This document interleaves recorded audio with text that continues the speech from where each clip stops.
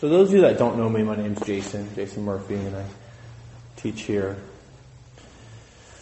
And tonight's topic is really following up on a series of talks I've been doing on the Sublime Abodes, or the Sublime States, otherwise known as the Brahma Viharas. The heart practices, really, is what we're talking about. So just to kind of catch some of you up, you might not be familiar with these topics. The sublime states are loving kindness, metta. I'm sure all of you have heard of this one. I think of it a lot as positive regard. I also think of it as a foundation. It's really the foundation of this heart practice. It's kind of like if I can't hold myself in positive regard, there's no way I'm going to be able to hold anyone else in positive regard, So it's considered the foundation, and also if I can't kind of develop a foundation of loving kindness or positive regard, then the other heart practices will be even harder to develop. Sometimes people want to go right to the equanimity, right? I want to just be at balance with everything. Great. Try to have positive regard for all things first. It's a good place to start, maybe. So loving kindness, metta. Compassion, karuna. Right? Compassion, from the Buddhist perspective, is to care about the suffering of others and our own suffering. It's often talked about, and it's one of my favorite really ways of thinking about it, that compassion both takes courage and it takes a real clear awareness. That to be compassionate but to be overwhelmed by the suffering of our own suffering or the suffering of others, which is a lot of the reason why people tend to be aversive to compassion. That they care too much. I happen to work in the health profession, and people often say to me, I don't understand how you could do it. Well, because I care, and I don't care. Because I care about the suffering of others and my own suffering, but I actually don't care that much, because it's not up to me. That all I can do is care and show empathy and be appreciative. But it's not actually up to me to solve the world's problems. And I think that gets confused a lot around compassion, and it actually leads a little bit into equanimity, which is what I'm really going to talk about tonight. So karuna, or compassion, I feel like is a real key point in the Buddhist teaching around caring, right? And even having compassionate action, right? But not fixing or taking care of the problems of the world, or even fixing our own problems. It's not necessarily about that either. There's some fine line of efforting there. So, mudita, otherwise known as selfless joy. Selfless joy is, or unselfish joy might be another way to put it, is this way in really celebrating the joy of other people, the benefits of other people, the goodness in other people,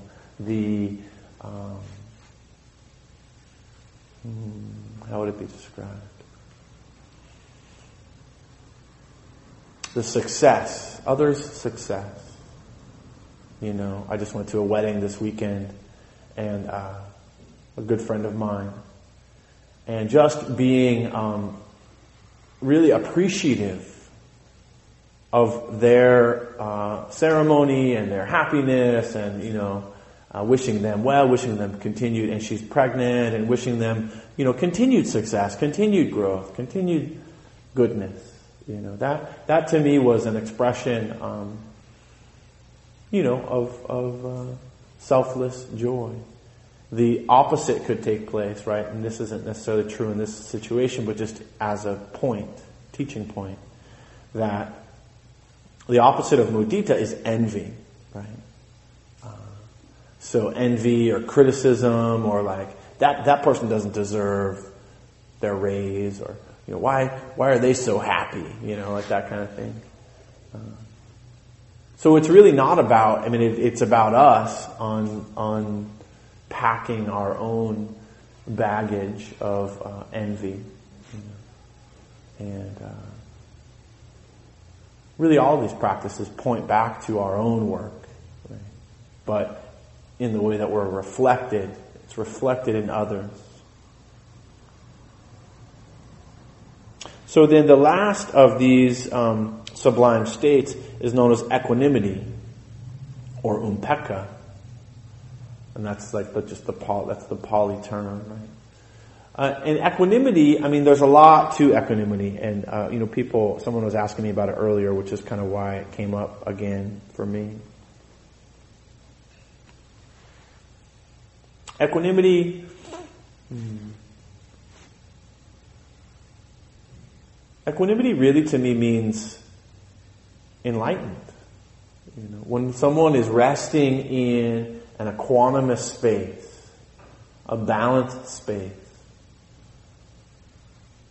that really ultimately means that they're at peace with all things. Kind of like the instruction I gave during meditation or in the beginning was, to rest in the peace and ease that is the natural peace and ease of the mind.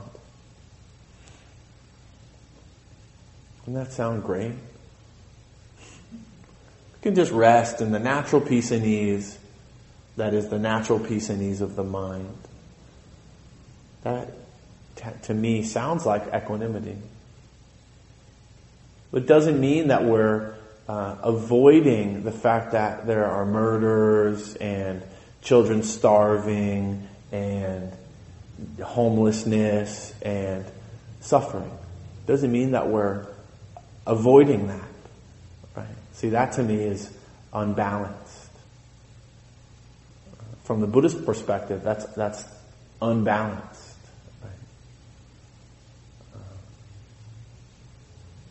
But it also doesn't mean that we're just focusing on the negative, on the suffering, that we're not seeing the joy. This is where all of these upekkha, or equanimity, is where all of these heart practices really kind of hold together.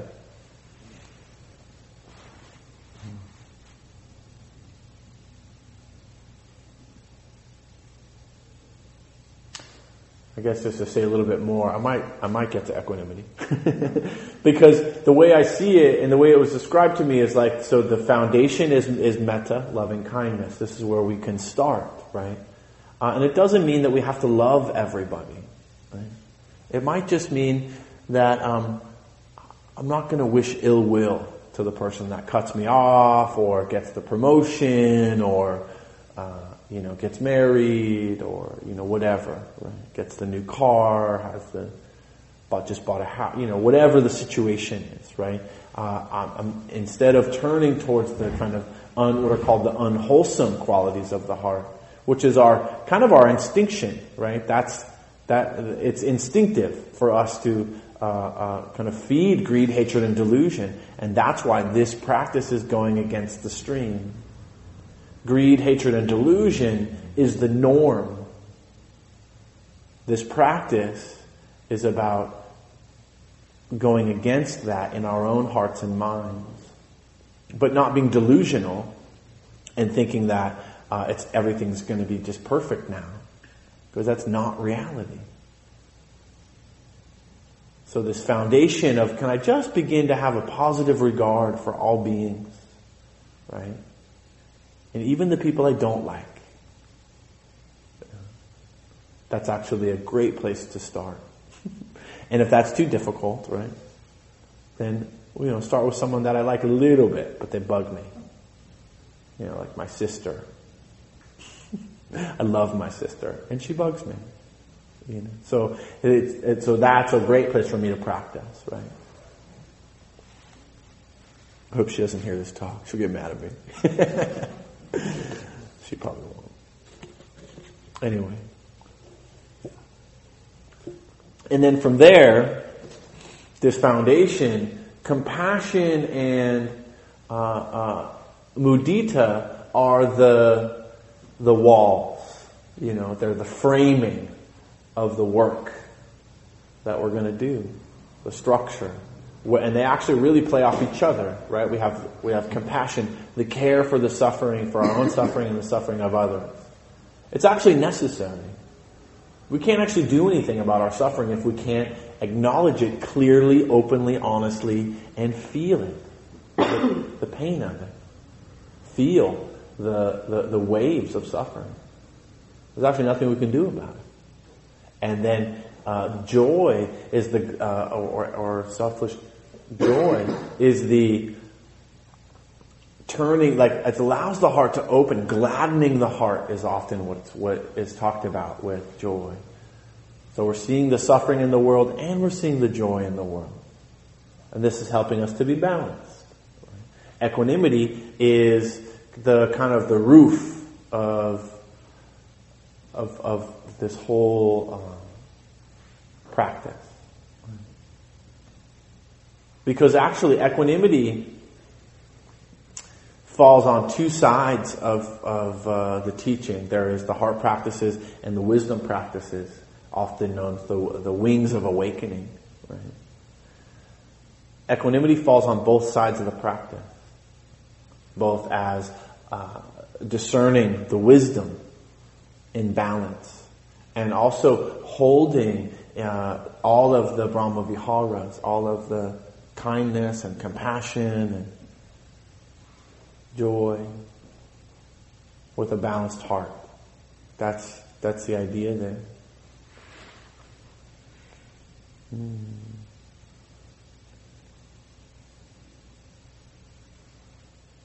So these attitudes, these Brahma Viharas, are considered to be the answer to all conflict or situations arising from social contact. So, this is what has been kind of passed down, this idea of that these are ethical antidotes to all conflict in the world. I remember Tia Stover, a San Francisco Zen Center priest, said to me, we were in a teaching one time, was talking about her work, actually I think as an abbot in some monastery or something like that, some Zen center, and said that this whole life and the practice, even here, right, is about bumping up against each other. Like we're all stones in the stream, and we need to bump up against each other to smooth out our own edges. It's not about I'm going to smooth off your edges. It's more like I need to bump up against others and other people's ideas and other people's differences to smooth out my own edges. Because who else can do this work but me? Right? So the Brahma Viharas are a way to kind of hold all this.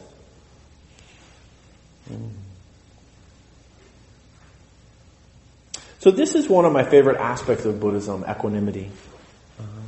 Because this teaching allows me to both be engaged in the world. It actually is about seeing clearly and being engaged without being overwhelmed.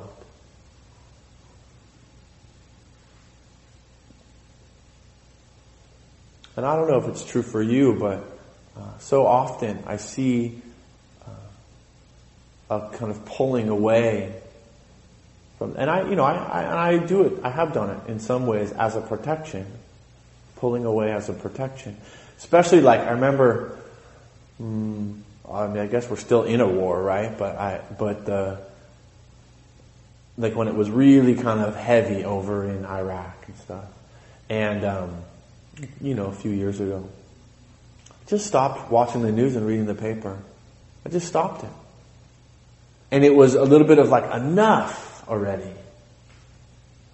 And it was also like a closing off to the suffering that was taking place there. It was like kind of after, in Iraq, it was after like Hussein or whatever got, kind of taken out of power and got killed and all that. And then just all that stuff, right? And the whole Bin Laden and, there just was all this like, when it was like terror. I just said enough. And I closed my heart to it. And it was a little bit of a protection. So clearly that's not the most equanimous responses. So I'm clearly not enlightened. But the awareness of it, and then the turning back towards the compassion, right? Or Gaza Strip, or, the world affairs, Egypt. I remember when, the thing that happened in Egypt. So there's this like worldly understanding of the universality of suffering. That's kind of what positive regard is. That's what metta is about. And compassion too. So in some ways it's easy to kind of carry an equanimous response to all of it, but it's also, like I just gave the example, we can also turn away from it, or we can be overwhelmed by it, right? So that's one example. Another example is how do we bring it right here, home, our relationship with my sister, or my mom, or, people I work with, my friends, family.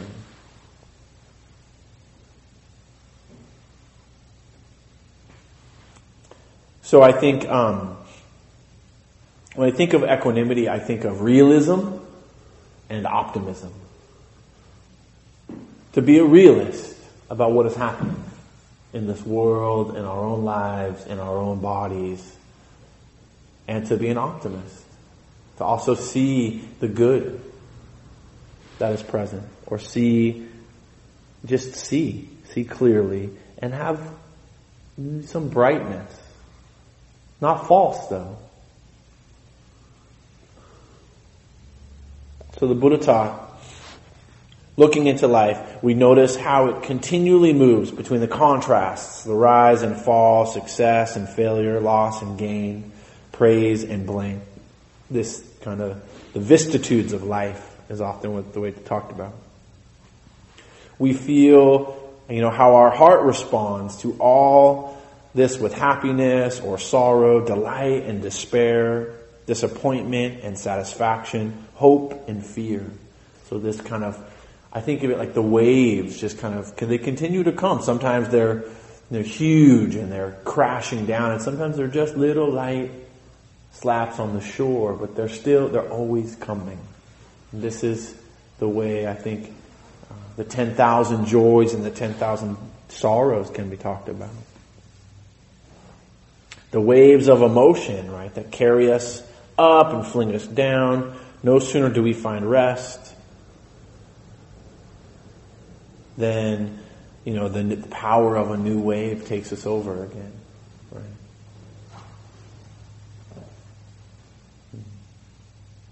So balance, is the ability to ride these waves, right? To ride the waves of life. I think that's been somehow crept its way from the 60s into our consciousness of like, the waves aren't going to stop, so what do? You learn to surf, right?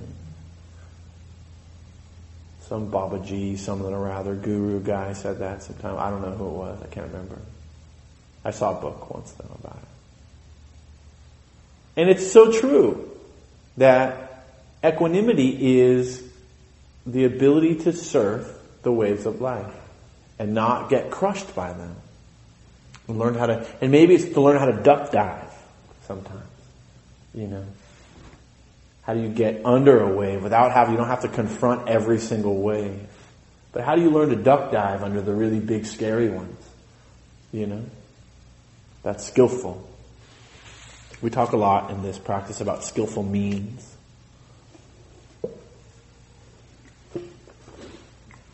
So balance is the ability, the 10,000 joys and sorrows, right? The question that that I ask a lot in my own practice, and it was a little bit around the peace and ease thing that I asked earlier, is can I be at ease with whatever is happening?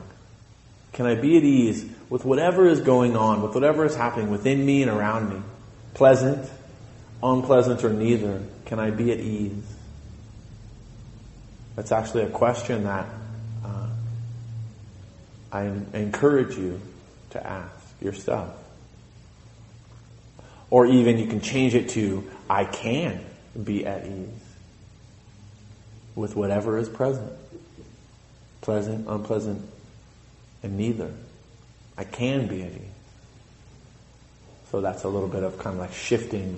The first is a question, the second is an affirmation.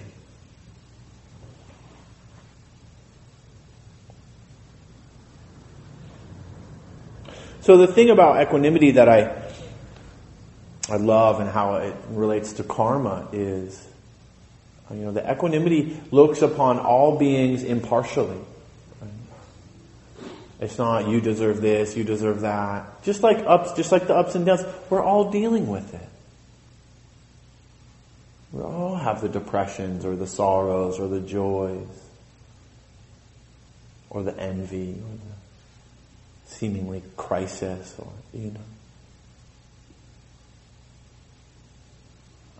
So this idea of equanimity is that we are all heirs to the results of our own actions, and then without attachment or aversion, just really recognizing that. So equanimity looks upon all beings impartially as heirs to their own results based on their own actions.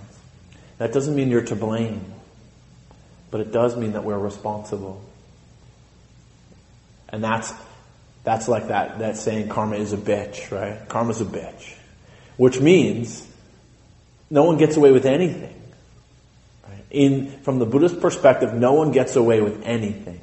And when the difficulties arise, how we deal with them in the moment, in the current moment, whether we can have an equanimous response or not, and whether we can or can't, it's just the way it is.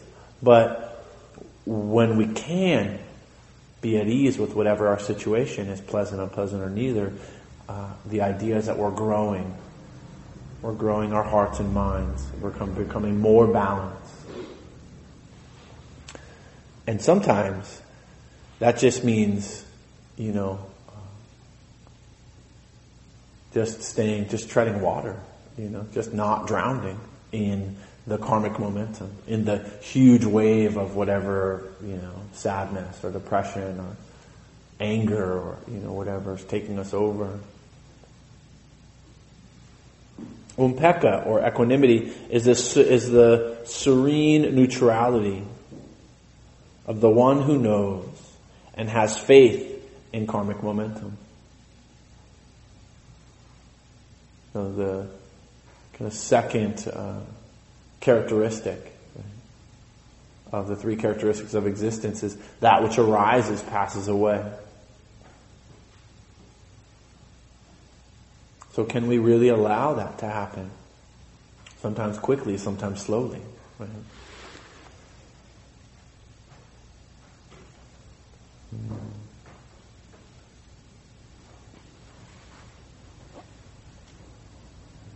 So equanimity from this Buddhist perspective, is perfect, unshakable balance of mind. Perfect or unshakable balance of mind, rooted in insight. So this practice, the kind of end result, and this has kind of been true for me as I've been looking at, studying all the lists, right? There's so many lists, right? 37 wings of awakening, they call it, right? The 37 lists that the Buddha taught, kind of packaged.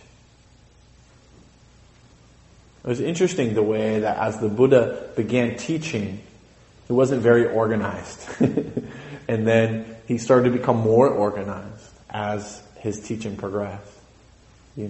Because he was brilliant, obviously, and figuring out ways to communicate certain teachings to help certain people, and then began to, in his later years, kind of package them in sections, such as Sublime Abodes, being one particular package of teachings.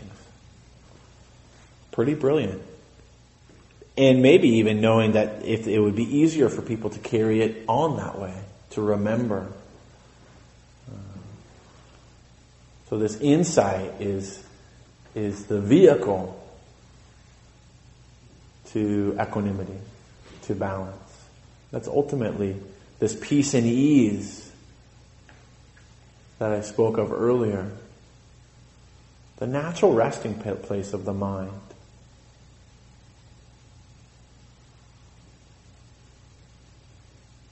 The way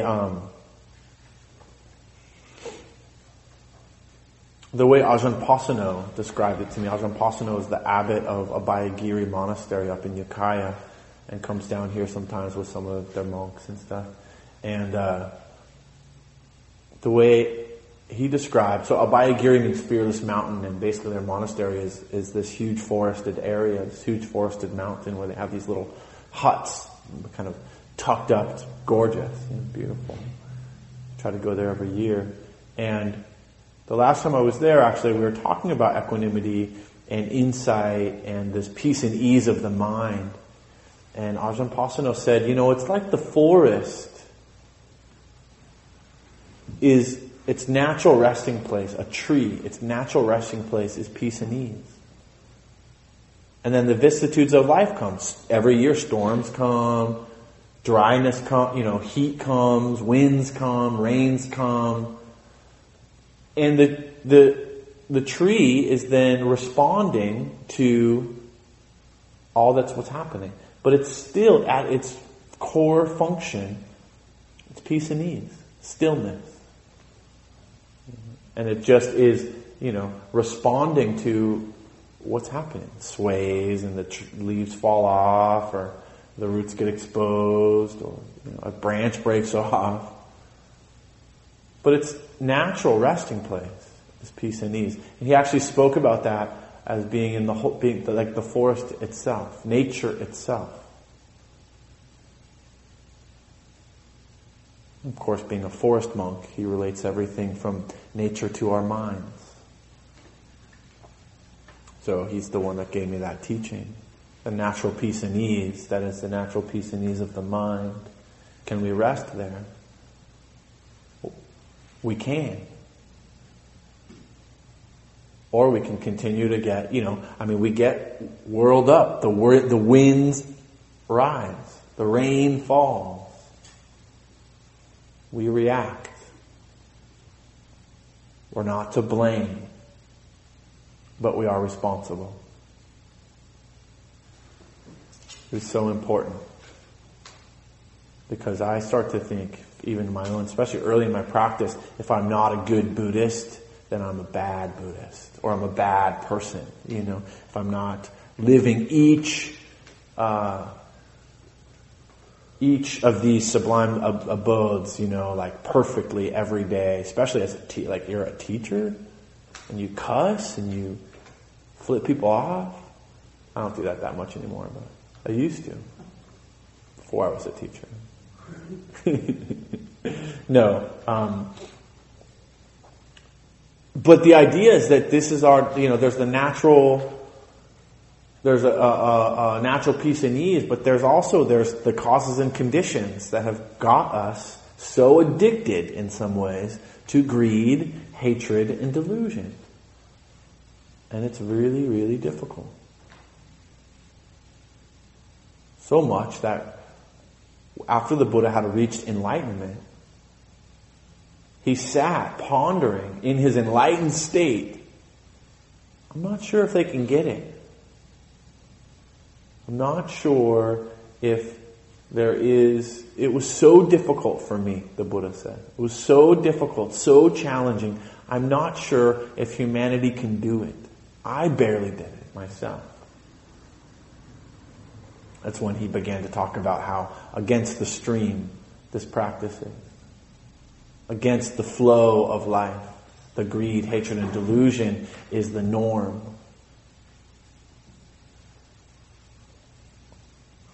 But we can do it.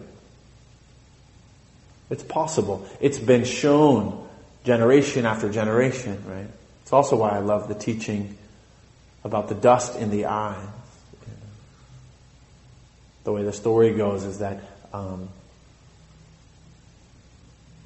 as he was beginning to kind of search the world with his, what's called the Dharma eye, this kind of all-seeing kind of awareness, he would see, it came into his mind that there will be some in every generation with less dust in their eyes. There will be some that will be able to see clearly. They'll have enough suffering coupled with enough awareness to seek the end of suffering for themselves and thus find the practice. Right?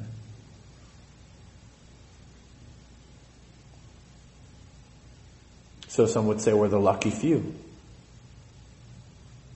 I don't know about for you, but when I first really gave meditation and started to listen to Dharma talks and read books, I was just so turned on. Like right away, I was just like, when I really gave it a shot, I was just like, oh, this is truth. I just knew it in my heart. Something vibrated in me that just told me this is truth for me. And then I started reading some of the teachings where the Buddha was like, see for yourself if this is true. And I was like, oh, okay, this makes sense. So equanimity, loving kindness, compassion, selfless joy, foundations, the heart practices. How do we live in a way that is balanced, Let me just read this last piece. This is by a monk. I always get his name wrong, but it's Nyanaponika Thera. Nyana Ponika Thera. He's dead now, but he was a scholarly writer. Talks about equanimity. Equanimity guards love and compassion from being dispassion in vain quests and from going astray in the labyrinths of the uncontrolled emotion. So equanimity guards love and compassion from their extremes, right? Because we can be drunk with love, right? We can be overwhelmed by compassion. Equanimity is the balance. The reality. Like I said, realism versus optimism, right? It's the balance. Let me just give one more definition and then I'll open up to a question or two. Equanimity, which means even-mindedness, gives to love and